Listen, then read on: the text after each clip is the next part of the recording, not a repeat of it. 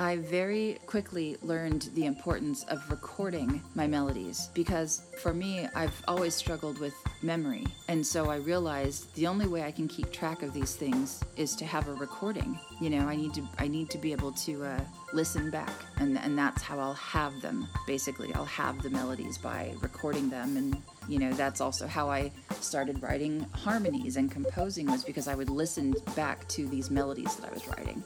And by the time I was in my early 20s, I had written and recorded, not impressively, but I had written and recorded over 90 songs. And it just became such a part of me. It was just such a part of me. And it's stayed with me.